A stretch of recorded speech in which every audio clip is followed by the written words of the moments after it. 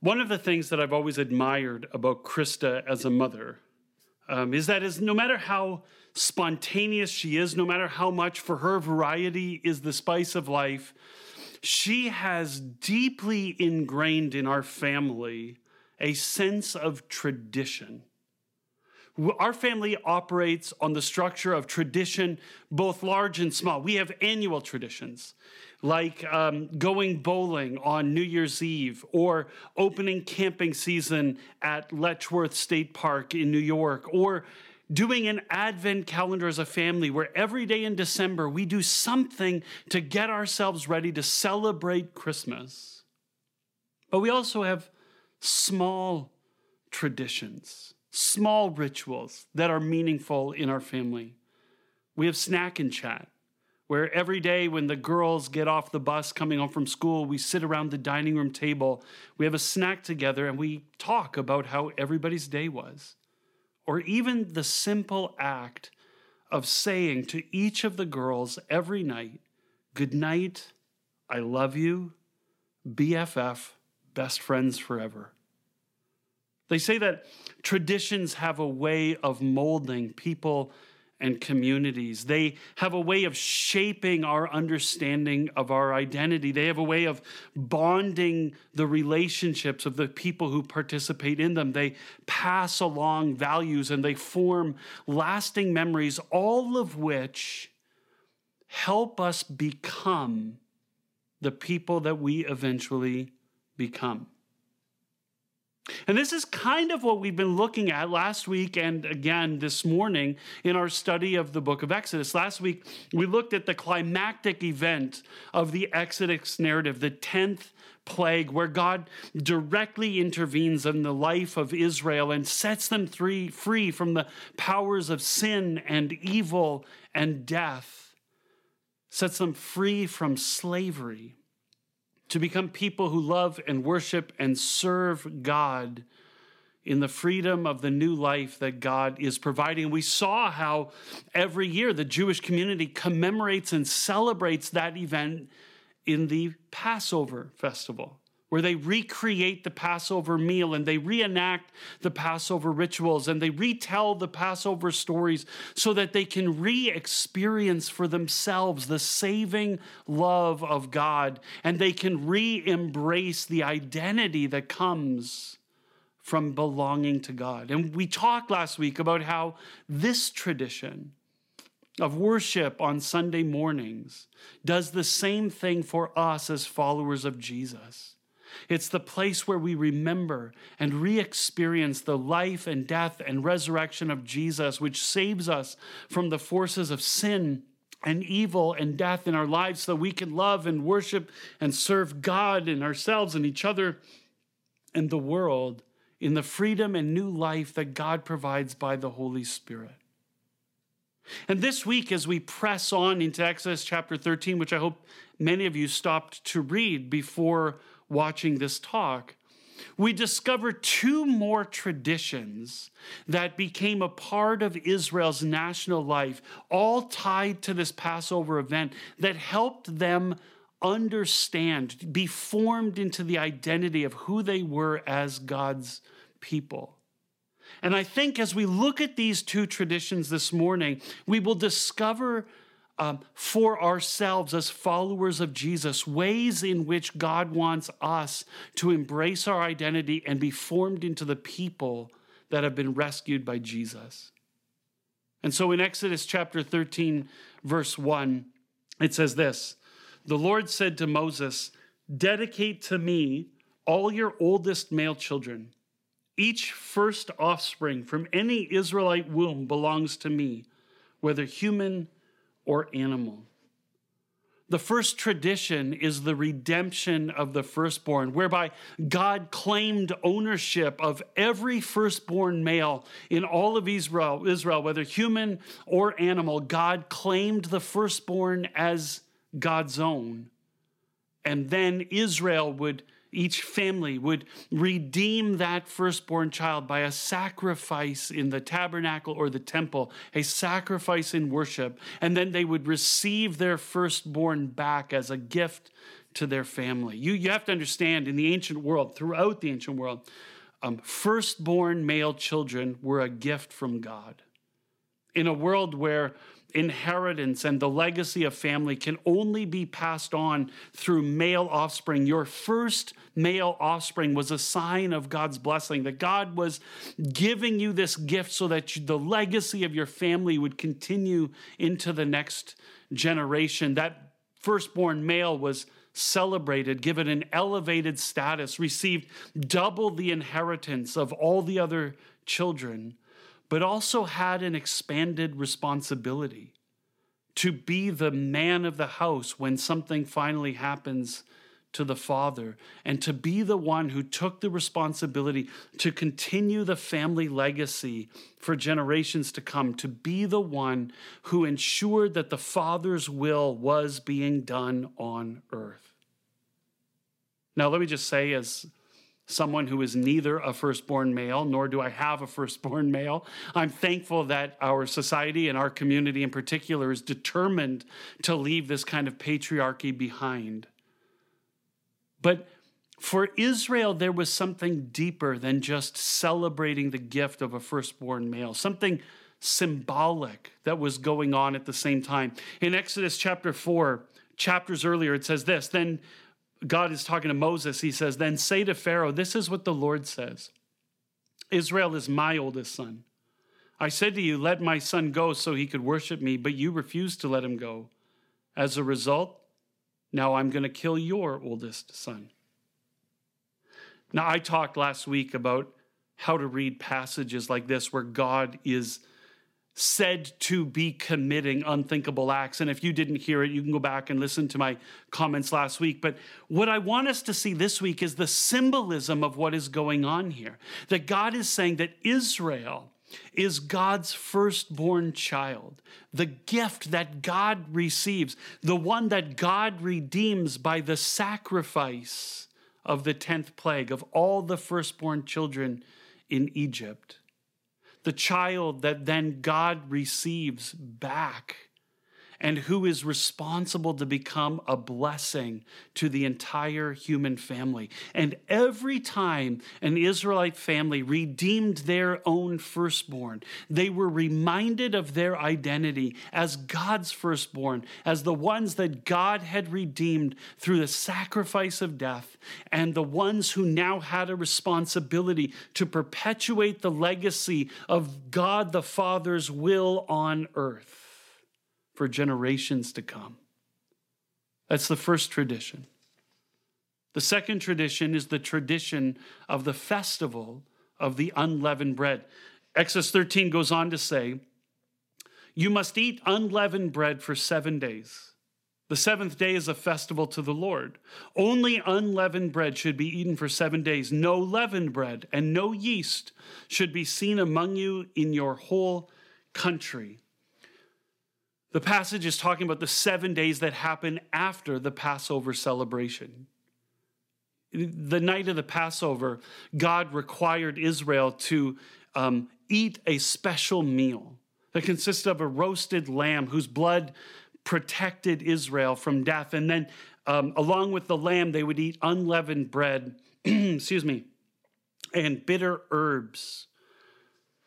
And that in the Passover celebrations, every year in the generation that would follow, right up to the present day, this meal would be recreated year after year, the lamb, the bread, and the herbs, to recreate what God did on that first night and to re-experience it for themselves and to re-embrace their identity as God's rescued firstborn son. But eventually, tied into that Passover meal, there was a festival of unleavened bread, where for the 7 days that followed, the only bread that they could eat was unleavened bread. Bread baked without yeast.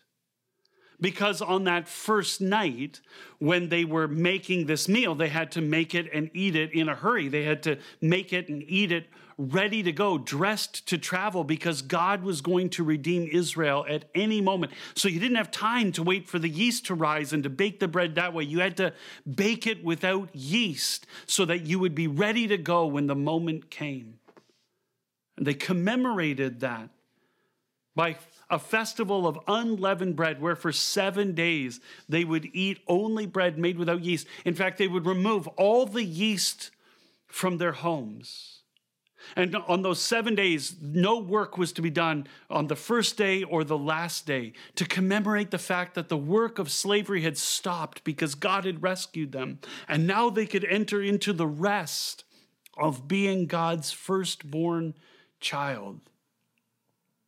And it says in the text that anyone who refuses to participate, anyone who refuses to remove the yeast from their home, is refusing to be a participant in God's saving activity, refusing to be a participant in the rescued and redeemed community. And therefore, if they would not remove the yeast, they would be removed from the community of Israel. These are the two traditions: the redemption of the firstborn son and the festival of the unleavened bread. And both of those traditions, in their own unique way, were ways to re-experience God's saving love and re-embrace their identity as God's rescued people. And I think both of those traditions have something to teach us about who we are in Jesus when we gather together to celebrate in worship every Sunday morning.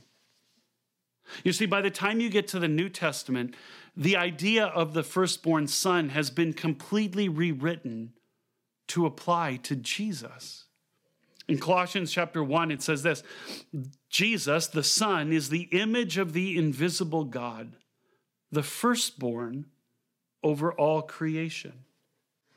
According to the Apostle Paul, God's one and only Son, Jesus, is the firstborn of all creation, the one set to inherit the entire world in order to behave as a blessing towards the entire human family. Just as the firstborn in Israel needed to be redeemed by a sacrifice, Jesus, the firstborn, offers himself to be the sacrifice through the life and death and resurrection that he dedicates to God, to declare that his life fully belongs to God. And as the result of that sacrifice of redemption, Jesus is given as a gift back to the human family to perpetuate God's legacy of life and love throughout the world.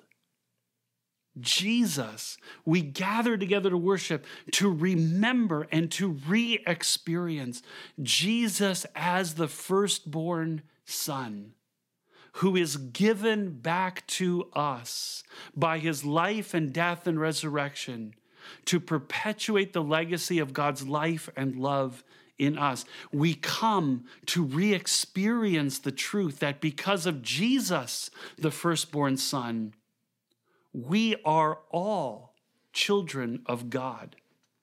In Galatians chapter 4, the Apostle Paul writes, "But whenever the fulfillment of the time came, God sent the Son so that we could be adopted. Therefore, you're no longer a slave, but a son or daughter or child. And if you are God's child, then you are also an heir through God." The Apostle Paul says, we come together in worship and we re-experience the fact that we, because of Jesus Christ, his life and his death and his resurrection, we are no longer slaves to sin. Sin no longer controls our lives. We are no longer enslaved to injustice and oppression. Injustice no longer has the last word on our lives, either as perpetuators or victims. We are freed from the forces of death. Nothing can rob us of the fullness and abundance and joy of the light and the life God gives us through Jesus by the Holy Spirit.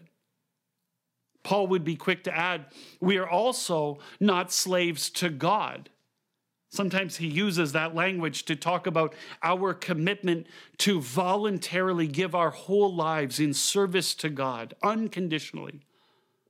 But Paul reminds us we're not God's slaves. We don't work for God. We're not working to try and earn or deserve God's love and approval by our goodness or our religiosity. Instead, we're no longer slaves, but children, adopted because of the firstborn to be God's children, loved every bit as much as Jesus, and receiving every good thing that God has poured out on Jesus because Jesus pours it out on us.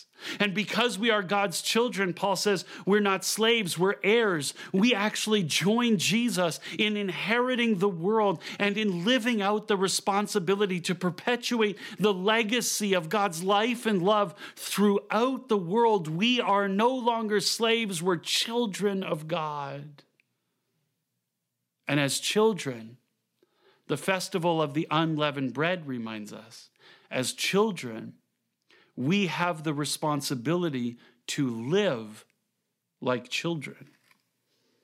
By the time the idea of unleavened bread and yeast makes it to the New Testament, it enters the New Testament as a symbol for sin. The Apostle Paul again in 1 Corinthians 5 says this, clean out the old yeast so that you can be a new batch of dough, given that you're supposed to be unleavened bread. Christ, our Passover lamb, has been sacrificed. So let's celebrate with the feast of the unleavened bread of honesty and truth, not with the old yeast or with the yeast of evil and wickedness. Symbolically speaking, the Passover comes over into the New Testament and we recreate the Passover meal in worship. Jesus is the sacrificed lamb whose blood protects us from sin and evil and death. And we become the loaf of unleavened bread. We individually, but as a community together. The Apostle Paul will say later in 1 Corinthians 10, there's only one loaf, and that loaf is the church.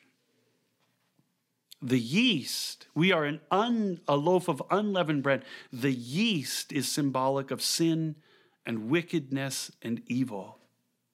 And Paul says that's the stuff that we have to remove from our lives and from the community. Every thought or attitude or word or deed that is not deeply rooted in a love for God and a love for ourselves and a love for each other and a love for the forgotten and the ignored, a love for our enemies, a love for the world, a love for the planet. Anything that doesn't come out of love needs to be removed from our lives so that we can be a new loaf, a new community, so that we can become a new kind of child of God, one who resembles our big brother Jesus.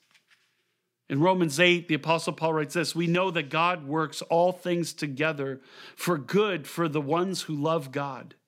God decided in advance that they would be conformed to the image of God's Son. That way, God's Son would be the first of many brothers and sisters. The Apostle Paul says this is the goal. As God's children adopted into God's family, we remove the yeast of sin and evil and wickedness of everything that doesn't originate in love so that in ever-increasing ways, our lives can look more like our big brother Jesus. We can radiate the life and the love and the presence of God into the whole world as individuals and as a community, and everything in our lives is working towards that end. Whatever you're experiencing now, if it's hard or painful, God has not inflicted this on you. But God is at work, even in this, to transform you into someone who reminds people of your brother Jesus. Friends, this is what we experience.